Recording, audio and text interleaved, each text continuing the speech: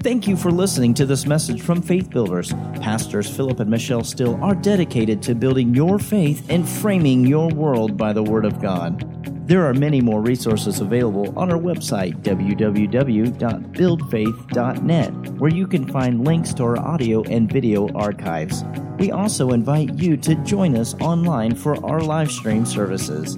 Remember to build your faith and frame your world by the Word of God. John chapter 13, as you're being seated today, John chapter 13.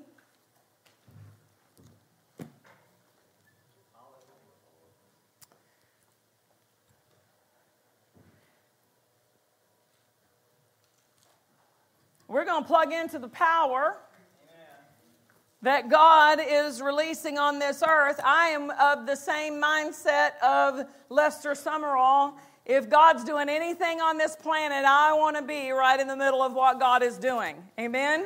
I don't want to be on the sidelines. I don't want to watch from afar. I want to be involved. And so I desire and ask the Lord, let us be, our church family, be right in the middle of what you want to do in our community. John chapter 13, I'm going to read through verses 1 through 16, and I'm going to move through them so that we can see the full impact of the situation. It says, "Now before the feast of the Passover, when Jesus knew that his hour was come, that he should depart out of this world unto the Father, having loved his own which were in the world, he loved them unto the end. And supper being ended, the devil having now put into the heart of Judas Iscariot, Simon's son, to betray him, Jesus, knowing that the Father had given all things unto his hands, and that he was come from God and went to God, he rises from supper and laid aside his garments and took a towel and girded himself. After that he poured water into a basin and began to wash the disciples' feet, and to wipe them with the towel wherewith he was girded. Then cometh he to Simon Peter, and Peter said unto him, Lord, do you wash my feet? Jesus answering and said unto him, What I do you knowest not now, but you shall know hereafter. You don't realize what I'm doing, but you will. You will know hereafter. Peter said unto him, You will never wash my feet. Jesus answering him, If I wash thee not, you have no part with me. Simon Peter said unto him, Lord, not my feet only, but also my hands and my head. Jesus said to him, He that is washed need not save to wash his feet, but is clean every whit, and you are clean, but not all, for he knew who should betray him. Therefore he said, You are not all clean. So after he had washed their feet and taken his garments and was set down again, he said unto them, Know ye what I have done to you? Now he just told Peter, You don't know, but you will know hereafter. But he is illustrating an important point. Now because of the brevity of everything it said was about to take place, that he was going to go to the Father, that he realized he was from God and went to God. Because of the brevity of everything listed here in verses 1, 2, and 3, indicating this is a precise moment in time that he has chosen to give this illustrated sermon, that he has chosen to demonstrate what is about to take place. He's demonstrating in those moments before something that he wanted to be imprinted on their mind. He wanted this to stick with them. He wanted them to go away, not just with something he said, that they're going to have to try to remember what he said, but something that he showed them, a visual, to keep it in the forefront of their thinking. He said, Do you know what I have done to you? You call me Master and Lord, and you say, Well, for so I am. If I then, your Lord and Master, have washed your feet, you also ought to wash one another's feet. Would you underline that word ought in your Bible? Would you mark that in some way, highlight it, underline it, whatever way it is you mark in your Bible? You also ought. Before anyone gets afraid, I am not going to pull out any basins and pull your socks off today and wash your feet. Thank you, Jesus. You also ought to wash one another's feet. Verse 15, for I have given you an example that you should do. Underline that, mark it. You should do. You also ought, you should do as I have done unto you. So now we see why he has given them such a visual illustration, because he is saying this is something you ought to do, this is something you should do. You ought to, you should do as I have done unto you. Notice, you ought to wash one another's feet, and you should do for others as I have done to you. Verse 16, verily I say unto you, the servant is not greater than his Lord, neither he that is sent greater than he that sent him. Every believer in this room today is a sent one. You and I, we are sent ones. Whether you ever step into a pulpit and preach from behind a pulpit, you are a sent one. You are a disciple of Christ as a believer in him. You are one of his disciples. And as a believer, you are sent into the areas of your influence. So he says there are things we ought to do and things we should do. And then he reemphasizes the servant is not greater than the Lord, neither is he that sent greater than he that sent him. In other words, if I can wash and serve you, you can serve each other. Luke 22:25. Luke 22, verse 25. And he said unto them, the kings of the Gentiles exercise lordship over them, and they that exercise authority upon them are called benefactors. But you shall not be so.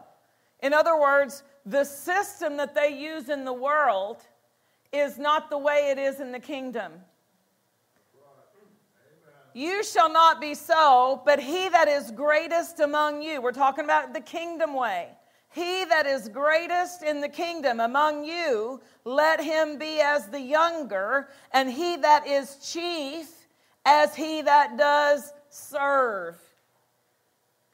He that is chief, or in that position of the greatest importance, is among you as one who serves. Let him be as a servant. Matthew 20:25.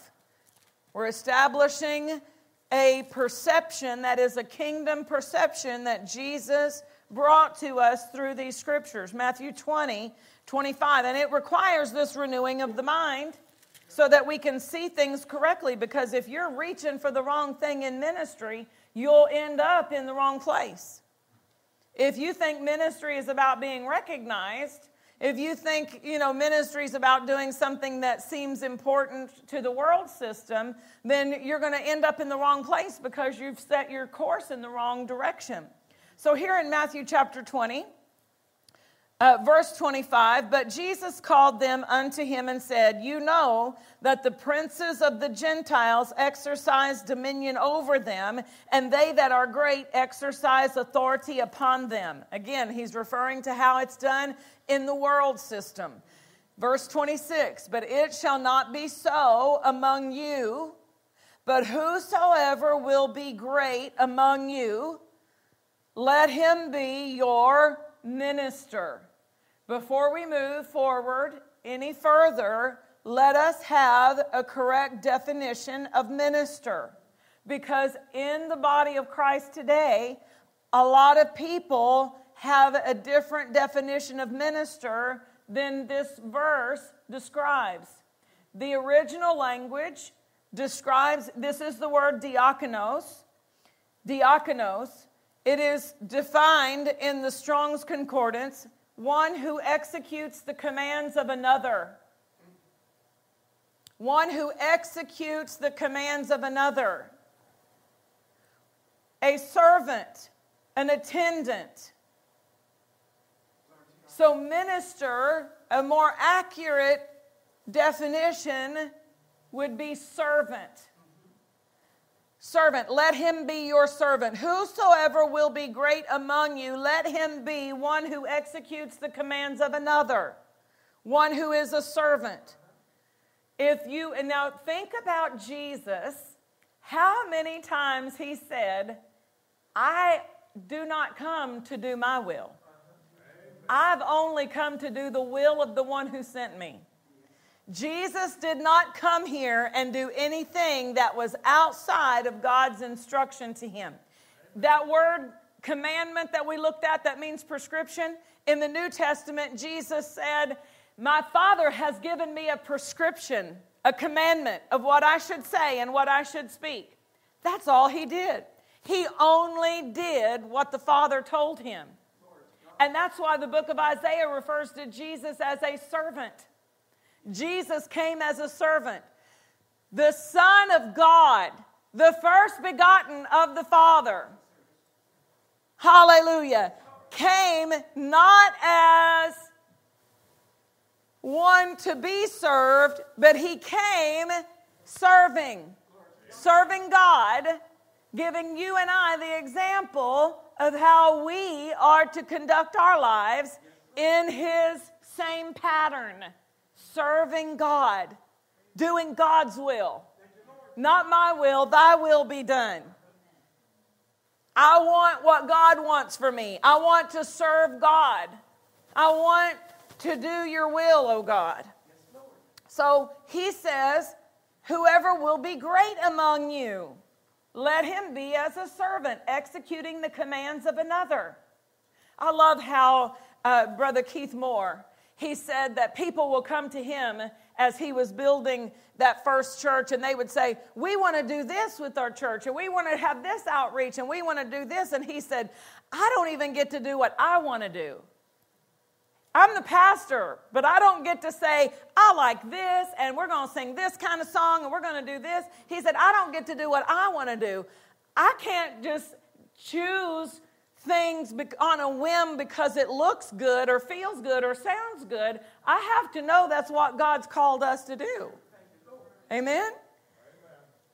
Because everything I have is actually something I'm responsible for, that I want to make sure it's in line with what he wants. I'm here to execute the command of him, what he wants for my life. So let that person who wants to be great in the body of Christ, in the kingdom of God, let him be a servant. Let him be a servant. Serving in the kingdom, God equals that with greatness in the kingdom.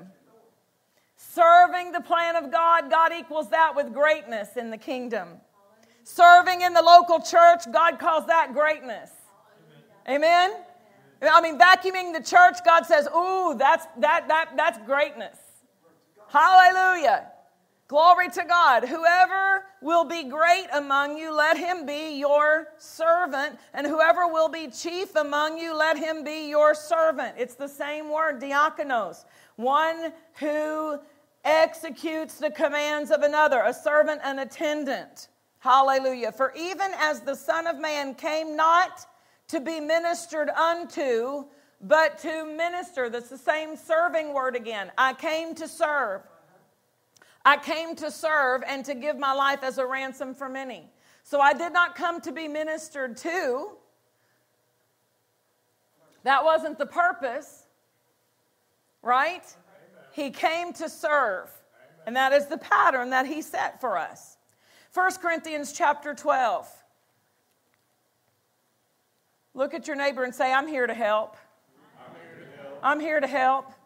1 Corinthians chapter 12, let's look here at verse 28. 1 Corinthians 12:28, and God has set some in the church, first apostles, secondarily prophets, thirdly teachers, after that miracles, and then gifts of healings, helps, governments, diversities of tongues. Now, this is not a list that is in an order of importance. If you really look at this, it is a list of how you see it played out in the book of Acts. In the book of Acts, there was first and foremost the apostles. They were the ones who had walked with Jesus. They were the ones who had been under his teaching. And everybody else who got born on the day of Pentecost, born again on the day of Pentecost. And then later, in a few chapters later, the other large group that was born again, those people that were being added to the church daily, they were all new Christians.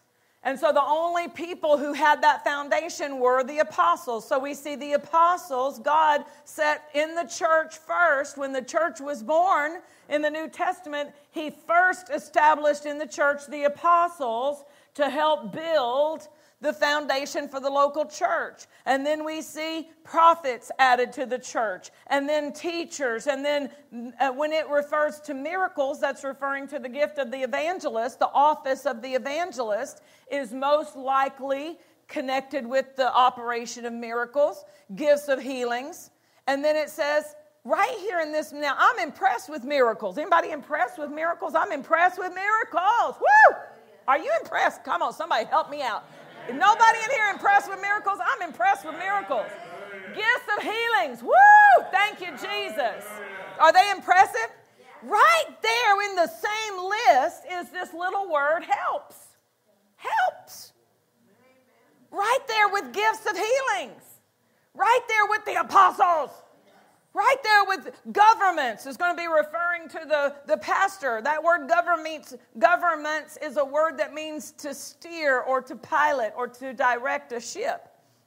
So that's the office of the pastor. Right here in the midst of this, we see the helps ministry. The helps ministry. God set in the church the helps ministry. God thought the helps ministry was of such great importance and such great worth that he put it in the church. God put the helps ministry in the church. Hallelujah. Hallelujah. Alongside, so that means I don't have to be called to a fivefold ministry office to have something I can do for God. Because not everybody's going to be called to the fivefold ministry office. And if you're not, just praise God. Don't try to make it happen. If you're not called into the fivefold ministry, rejoice where you are, but recognize you still have a role to play that is just as vital and just as important in the plan of God by serving, helping here in the local church. Hallelujah. This word help means to lay hold of or support. To lay hold of or support. One who gives assistance. One who gives assistance. That can include the one who scrubs the toilet you sat on when you came to church today. Amen. That could include the one who vacuums the floor under your feet where you're sitting right now. Amen. That could include the one who opened the door and greeted you when you walked in. That includes the one who are back there teaching the children in children's ministry. Amen? One who gives assistance. So God has set the children's worker in the church, and God has set the usher in the church, and God has set the greeter in the church.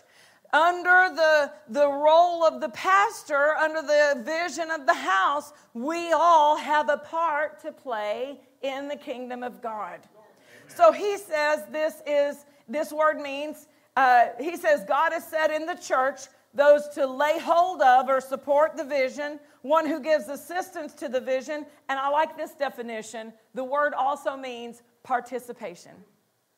Participation. God has set participation in the church. Hallelujah. Hallelujah. So I'm here to help. We all have a part to play.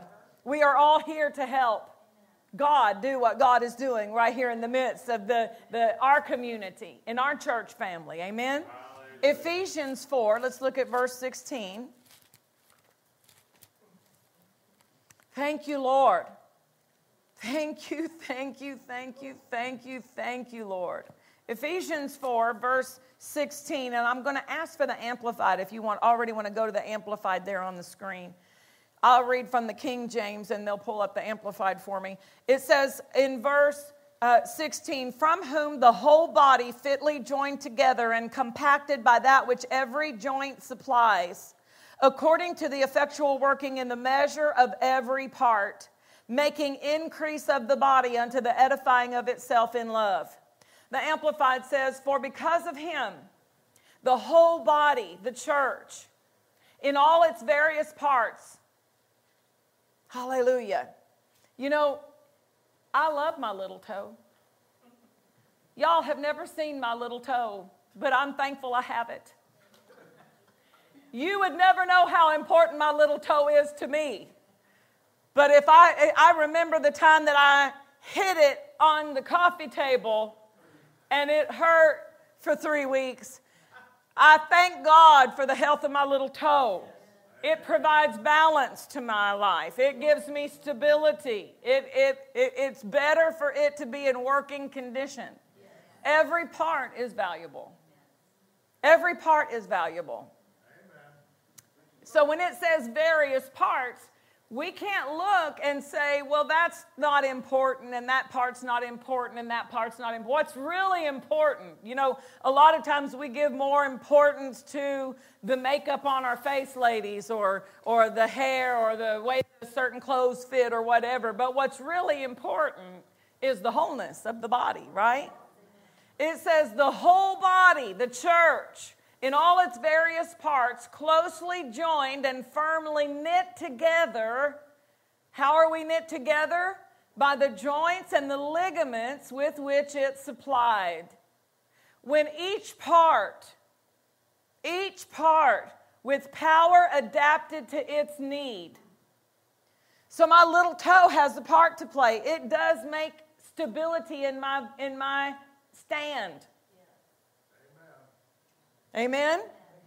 Every part has an aspect of wholeness that it brings to the body. It says that every part with power adapted to its need, when it is working, hallelujah, properly in all its functions, grows to full maturity, building itself up in love.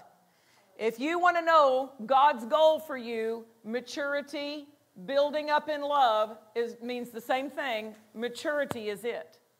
God wants every one of us individually to grow in maturity, but He also wants us as a church family growing in maturity. And although we have come so far, we're not there yet.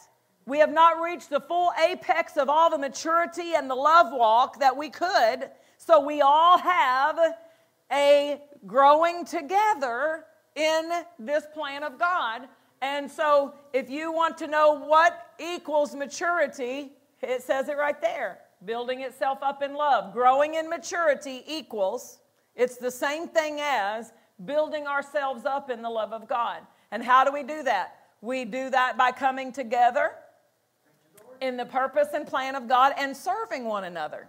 He said, by love, serve one another. In the book of Ephesians, by love, serve one another.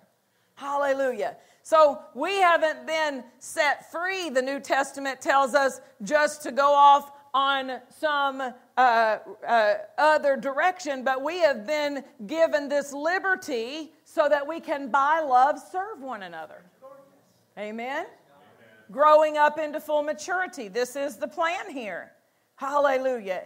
Every part, each part, with power adapted to its need, working properly. So that means that we all, listen, church is not a spectator sport. A lot of people, and you know what happens to the spectators in the stands? They haven't played football in 20 years, but they're standing up there and they're criticizing the one who's been practicing and the one who's been really working out and trying to give it their best. They're down there on the field giving it their best. And those haven't played in 20 years, football players from high school, right? They're sitting up there criticizing. That's why church is not meant to be a spectator sport. You are here today to receive and grow and put it to work. I'm just passing out ammunition today. I'm providing food to help us all grow. Amen? And part of that is for us in this maturity to recognize what makes me great in the kingdom is serving God by serving each other in the local church. I want to look at verse 11, same chapter, verse 11.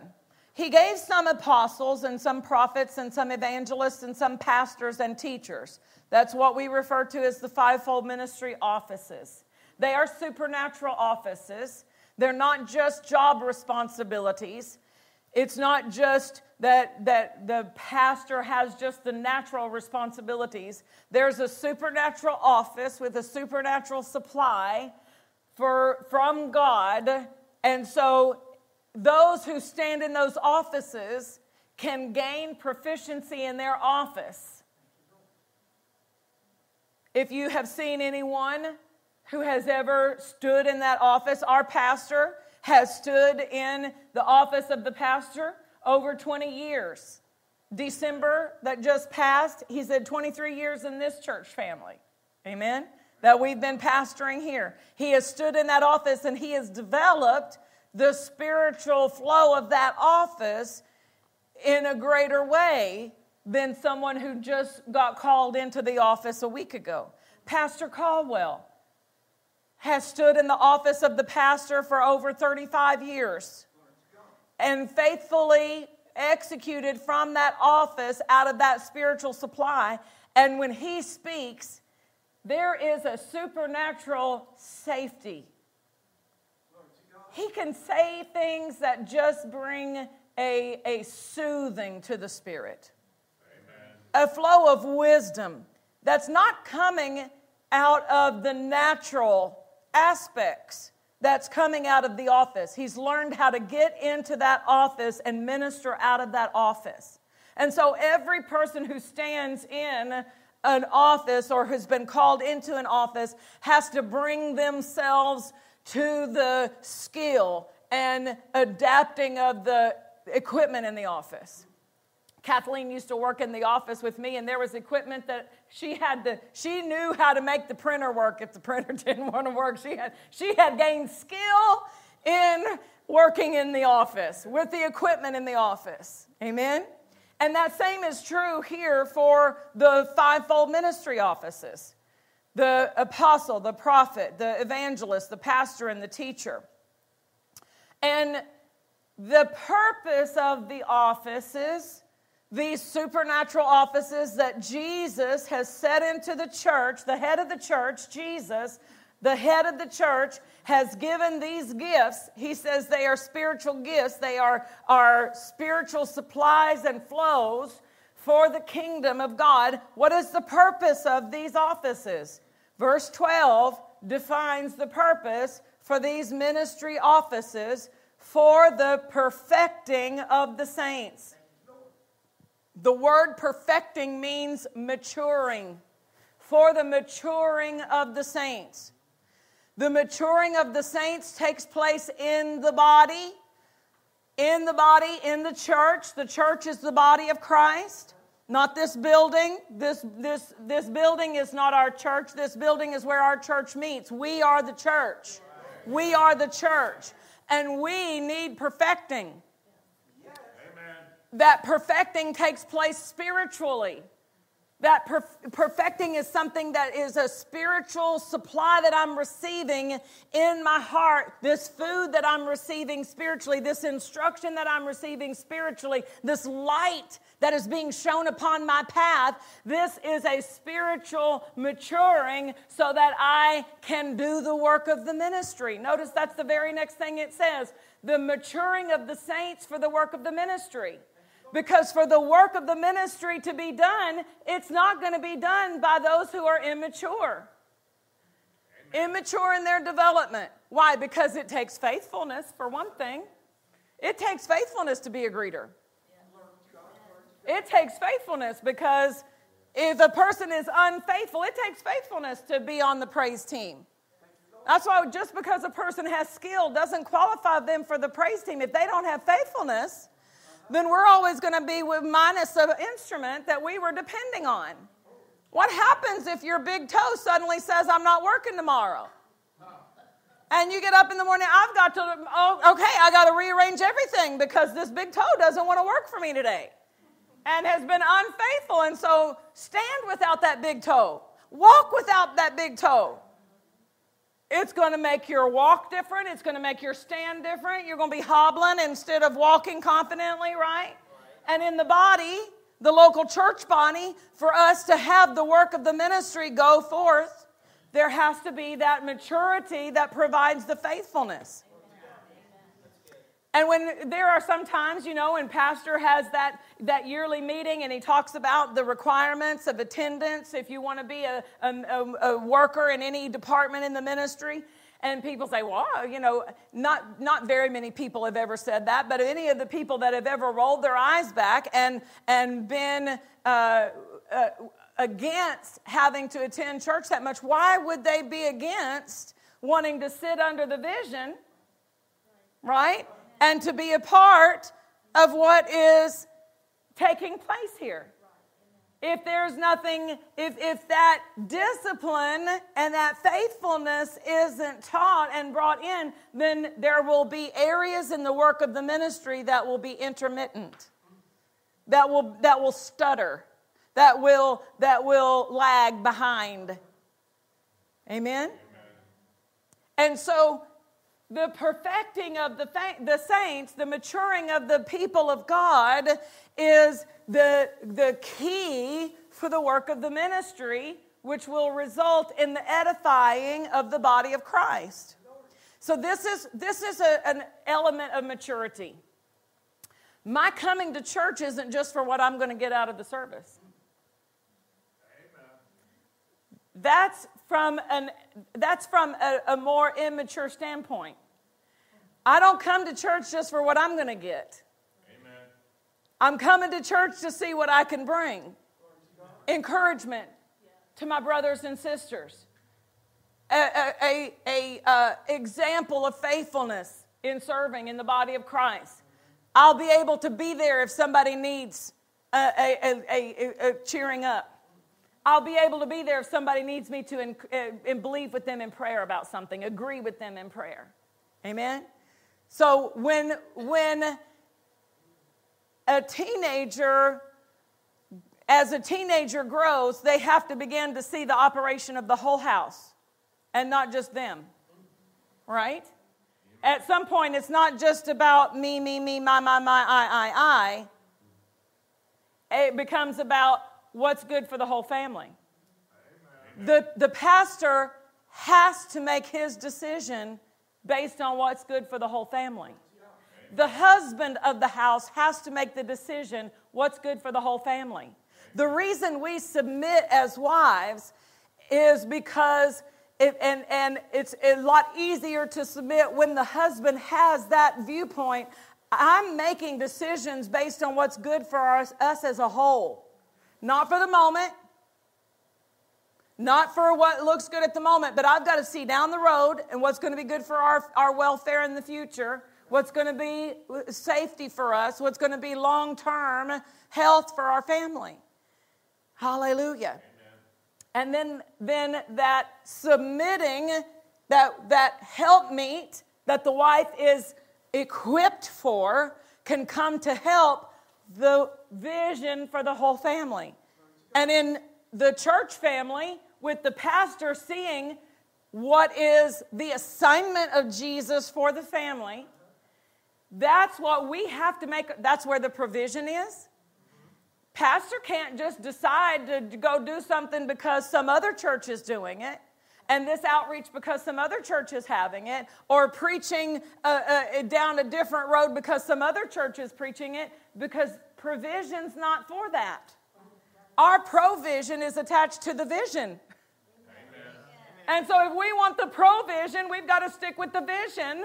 And that's why a pastor gets the vision and makes that vision clear to us, and then we run with it.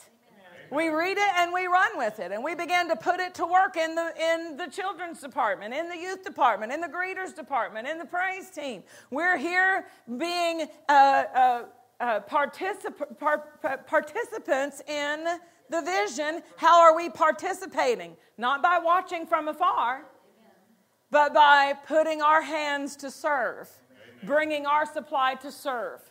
We should have enough people serving that nobody has to be a greeter every single week. We should have enough greeters that everybody can be a greeter twice a month. That our children's ministers don't have to be children's ministers every week, but they could alternate.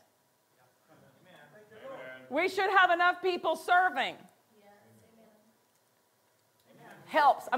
This is what Buddy Bell, this is the acronym God gave him for helps. Having enough loving people serving. Having enough loving people serving. Why? Because my serving is love. My serving is, I'm loving God by loving you. That's serving. Having enough loving people serving. And God said helps in the church. And it's for the work of the ministry, but there has to be that connection in the receiving so that we can grow and develop the maturity for the house. Amen? Now, I want to go to the book of Psalms, chapter 127. We know that the church is not this building, but we are the church. So the building is a spiritual building, and the coming together is a part of that being built. Psalm 127, verse 1. Except the Lord build the house, they labor in vain that build it. Except the Lord build the house. Hallelujah. They labor in vain that build it. Except the Lord keep the city, the watchman waketh, but in vain. So we, the church, the body, we are the house that the Lord is building. What an honor. We've got to switch this. Wait, God says it's greatness to serve. And so for me to get to work in a department is honor. It's honor for me to come to church, and it's honor for me to serve in the church, for me to connect and to do something for God in the church. It's an honor. Why? Because this is the house the Lord is building. This is what God is doing. Amen? Hallelujah. Psalm 84:10. I'm talking about mindset now. This is the house the Lord is building. And so it's an honor to be a part. Psalm 84:10 shows us a mindset. He said, for a day in your courts is better than 1,000. A day in your courts is better than 1,000. I would rather be a doorkeeper in the house of my God.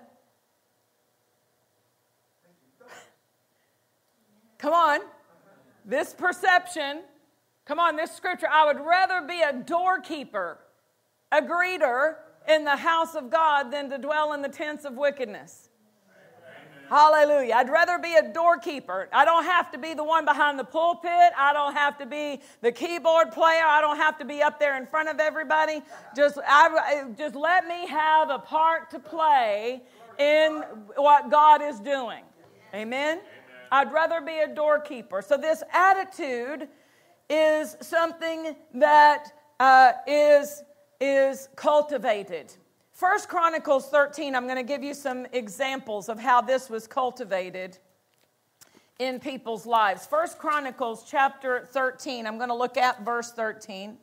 It says, so David brought not the ark home to himself in the city of David, but he carried it aside into the house of Obed-Edom the Gittite. And the ark of God remained with the family of Obed-Edom in his house 3 months. And the Lord blessed the house of Obed-Edom and all that he had. Wow.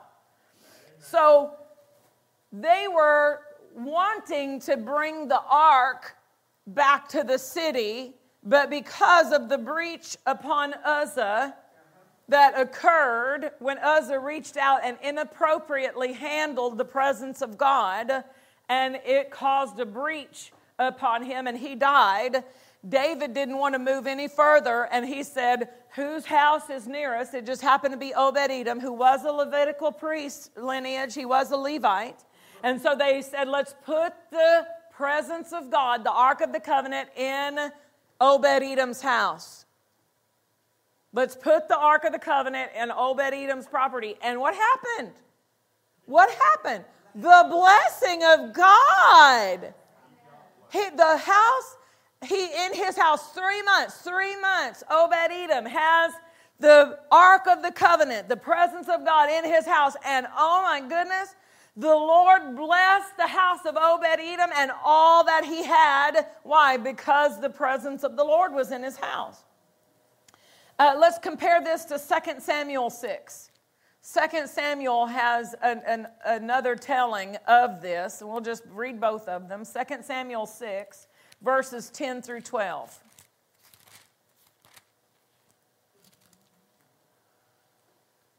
So David would not remove the ark of the Lord unto him unto the city, but David carried it aside into the house of Obed-Edom the Gittite.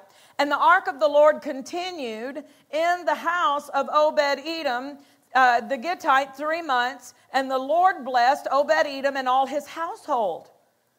And it was told King David, saying, the Lord, that's a blessing when it gets around like this. It comes all the way back to the king. And now the king is hearing the testimony. Here's King David, who his greatest desire is the presence of God. This is King David whose heart, he's got the heart after God. And now he's hearing people talk about, woo, you should see Obed-Edom and his family. They have had the presence of God in their house, the Ark of the Covenant, and God. What kind of blessing do you think came on them that was so visible? What kind of things began happening in Obed-Edom's house that caused this stir? It says, it was told the king, the Lord has blessed the house of Obed-Edom and all that pertains unto him. So that must meant his family was getting blessed, his finances were getting blessed, all of his herds were prospering, all of his crops were prospering. The Lord has blessed him and all that pertains unto him because of the ark of God. Because of the ark of God. So David went up and brought up the ark of God from the house of Obed-Edom into the city of David with gladness. He said, thank you, Obed-Edom, but we want the presence of God back right here in the midst of his people where it belongs. And it was so when they that bare the ark of the Lord had gone six paces, he sacrificed oxen and fatlings, and David danced before the Lord with all of his might. So to bring back the ark of the Lord, he had to properly walk out the instruction of honoring God by having the Levitical priests carrying the ark with the staves and not trying to touch it with their hands. They at first had it on a cart. It's not supposed to be on a cart. It's supposed to be carried on the shoulders of the men of God. That's why we need strong men leading in departments. Women, I'm not a women's hater. I'm the senior co-pastor of the church.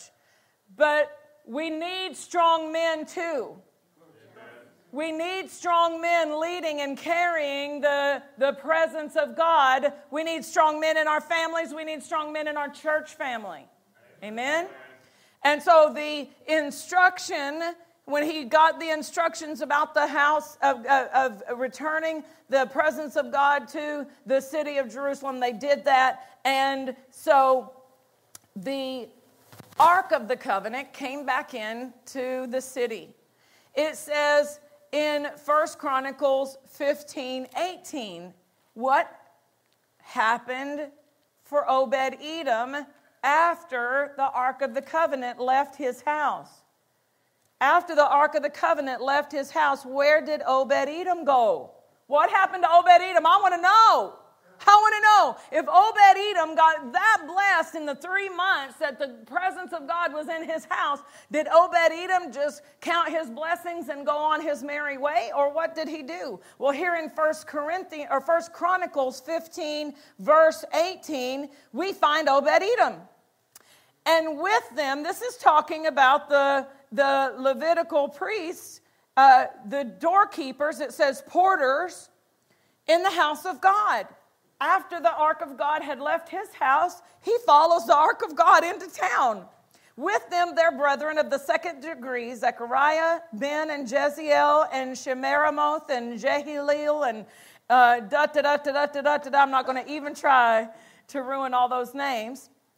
And Obed-Edom. Do you see Obed-Edom became a porter in the house of God, an usher? An usher. He said, I know where the blessing is. Let me serve. He became an usher. But that wasn't all. Verse 21. And Matthiah and Eliphaz, Micnei and Obed-Edom and Jael and Azariah with harps. So not only was he on the usher team, he was on the praise team too. You know, it's okay if you want to serve on both. It's okay if you want to say, I'm going to be an usher, but I'm going to play up here when the opportunity is to play up here. And then if I need to usher, I'll usher too. Right? And so he was on the harps. Obed-Edom, you see him here. He's on the usher team. He's on the harps. Hallelujah. Verse 24. Shebaniah, Jehoshaphat, Nehethaniel, Amasaiah, Zechariah, Benaniah, Eliezer the priest did blow with the trumpets before the ark of God. And Obed-Edom. Whoa! Obed-Edom. He's on 3 departments. He's got 3 roles of serving. Why do you think he did that? Because he knew where the blessing got connected in his life. And do you think that blessing remained in his life? Do you think God diminished that blessing? No, you've got him. He's serving in 3 different areas of the working of the church. He's a doorkeeper, he's a porter, and he's working on the praise team. Hallelujah. He couldn't stay away. He couldn't stay away. That's got to be the mindset that we cultivate is God has changed my life here. God's put my marriage back together here. God has saved my children from things I don't even know they're saved from. Because they didn't have to endure it and I didn't have to go through that. And God, when I did need him, he was there to lead me through that difficult time because of the local church. Amen? Hallelujah. Now, chapter 16 of 1 Chronicles, verse 5. Asaph, the chief, and next to him Zechariah and Jael and Shemiramoth and Jehiel and Matthiah and Eliab and Benaniah and Obed-Edom. And Jael with psalteries and with harps. But Asaph made a sound with cymbals. So here he is again listed of those who were appointed to minister before the ark of the Lord. Look at verse 5. They were appointed to minister before the ark of the Lord and to record and to give thanks and praise the Lord. So he's serving on the praise team, and when they get ready to set aside a specific detail that's going to give specific praise, who did they look for? They look for, we sell these names in some of these other places. They look for faithful people who are already serving to become part of this detail to give this specific worship to God. Amen. Why? Because they were faithful already on the harps and the porter and the doorkeeper. Now, we also see in chapter 16, verse 38. And Obed-Edom, with their brethren, 68, Obed-Edom, also the son of Jeduthun and Hosea, to be porters. Hallelujah. So here we see another detail of ministry given to the Ark of the Covenant of worshiping the Lord, and Obed-Edom, and not just Obed-Edom, but all the people in Obed-Edom's house. It says Obed-Edom with their brethren. He's talking about that whole group of people. Hallelujah. And do you think that he taught his children about this? Do you think they saw their father serving God? Do you think they saw their father serving God and they saw that as an example, as a pattern for them to follow? Chapter 26, verse 4. 1 Chronicles 26. Look at verse 4. Moreover, the sons of Obed-Edom were Shammai the firstborn, Jehozabad the second, Joah the third, and Sakar the fourth, and Naniel the fifth, Amiel the sixth. So he had what we see, Issachar the seventh, Peulath the eighth, for God blessed him. And it talks about his sons here, verse 8. All these are the sons of Obed-Edom, they and their sons and their brethren, able men for the strength for the service, were 62 of Obed-Edom. Hallelujah. So his sons were serving too. His sons and his grandsons went on to serve. It just listed all of them and said they were serving here in these later chapters in the house of God. Hallelujah. Hallelujah. Praise God. Romans chapter 12, verse 1. And I might close with one close today. It might be my first and final. And y'all could mark it down and say, it has happened. It happened. She closed and stayed with it. Romans chapter 12, verse 1. I beseech you, therefore, brethren. Beseech is such a strong word. It means that the person is, you could illustrate it by being down on their knees, grasping that person by the hands and begging them. I beseech you. I'm pleading with you. I'm begging you because this is so serious. I beseech you, therefore, brethren, by the mercies of God, that you present your bodies a living sacrifice. A living sacrifice. Present your bodies a living sacrifice. If we only interpret that phrase to mean that you live and not sin, every day you get up and say, I'm a living sacrifice, I'm not going to sin today, that's good. Praise God. But that's the elementary part of walking in God. That's the ABCs. That's a fundamental, and that's good. We definitely want to get up and present our body to God and say, today, my body is for your word. I'm going to walk out your word. I'm not going to sin with my body. But that's just the beginning. This is what I'm not going to do, but what am I going to do? It's not, our life before God is not just about what we won't do where sin is concerned, but what will I do to give him glory? Amen.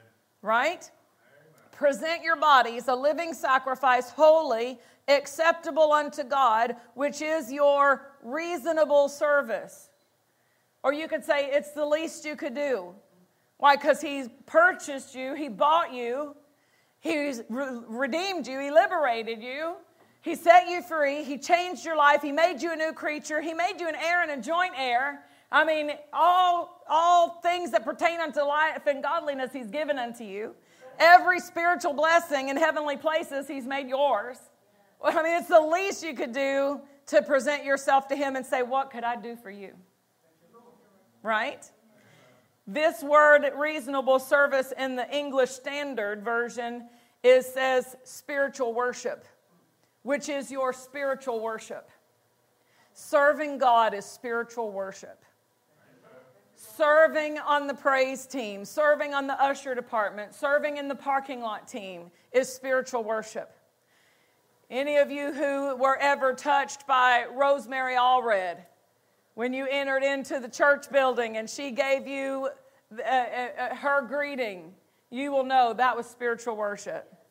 She ministered to us. And there are people who said their first time, Steve Pitnick said, the first time I ever came to church, Rosemary was the one who greeted me. He'd never been to a church before. You know, when pastor says, turn to your neighbor and say, that's the best preacher I've ever heard, Steve will turn around and he said, he's the only preacher I ever heard. Because he had never heard any preacher before Pastor Steele. He heard him in the jail when he was there, and then he came and got connected to the local church. And he's still connected. If you walk through the hallway, you'll see he came and painted the hallways this last week.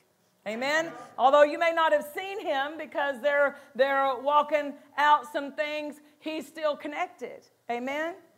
But he said it was because of the way she greeted me that made me feel welcome. Because he'd never been to church before. Amen? And so it's spiritual worship, our serving before God. The New Living Translation says it this way concerning this verse. And so, dear brothers and sisters, I plead with you to give your bodies to God because of all he's done for you. Let them be, your body, be a living and holy sacrifice, the kind he will find acceptable. This is truly the way to worship him. It's truly the way to worship him.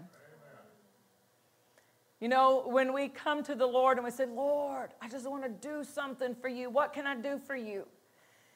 Well, you can't go to heaven and vacuum the throne room. But you can come to his local church and vacuum the sanctuary. Amen.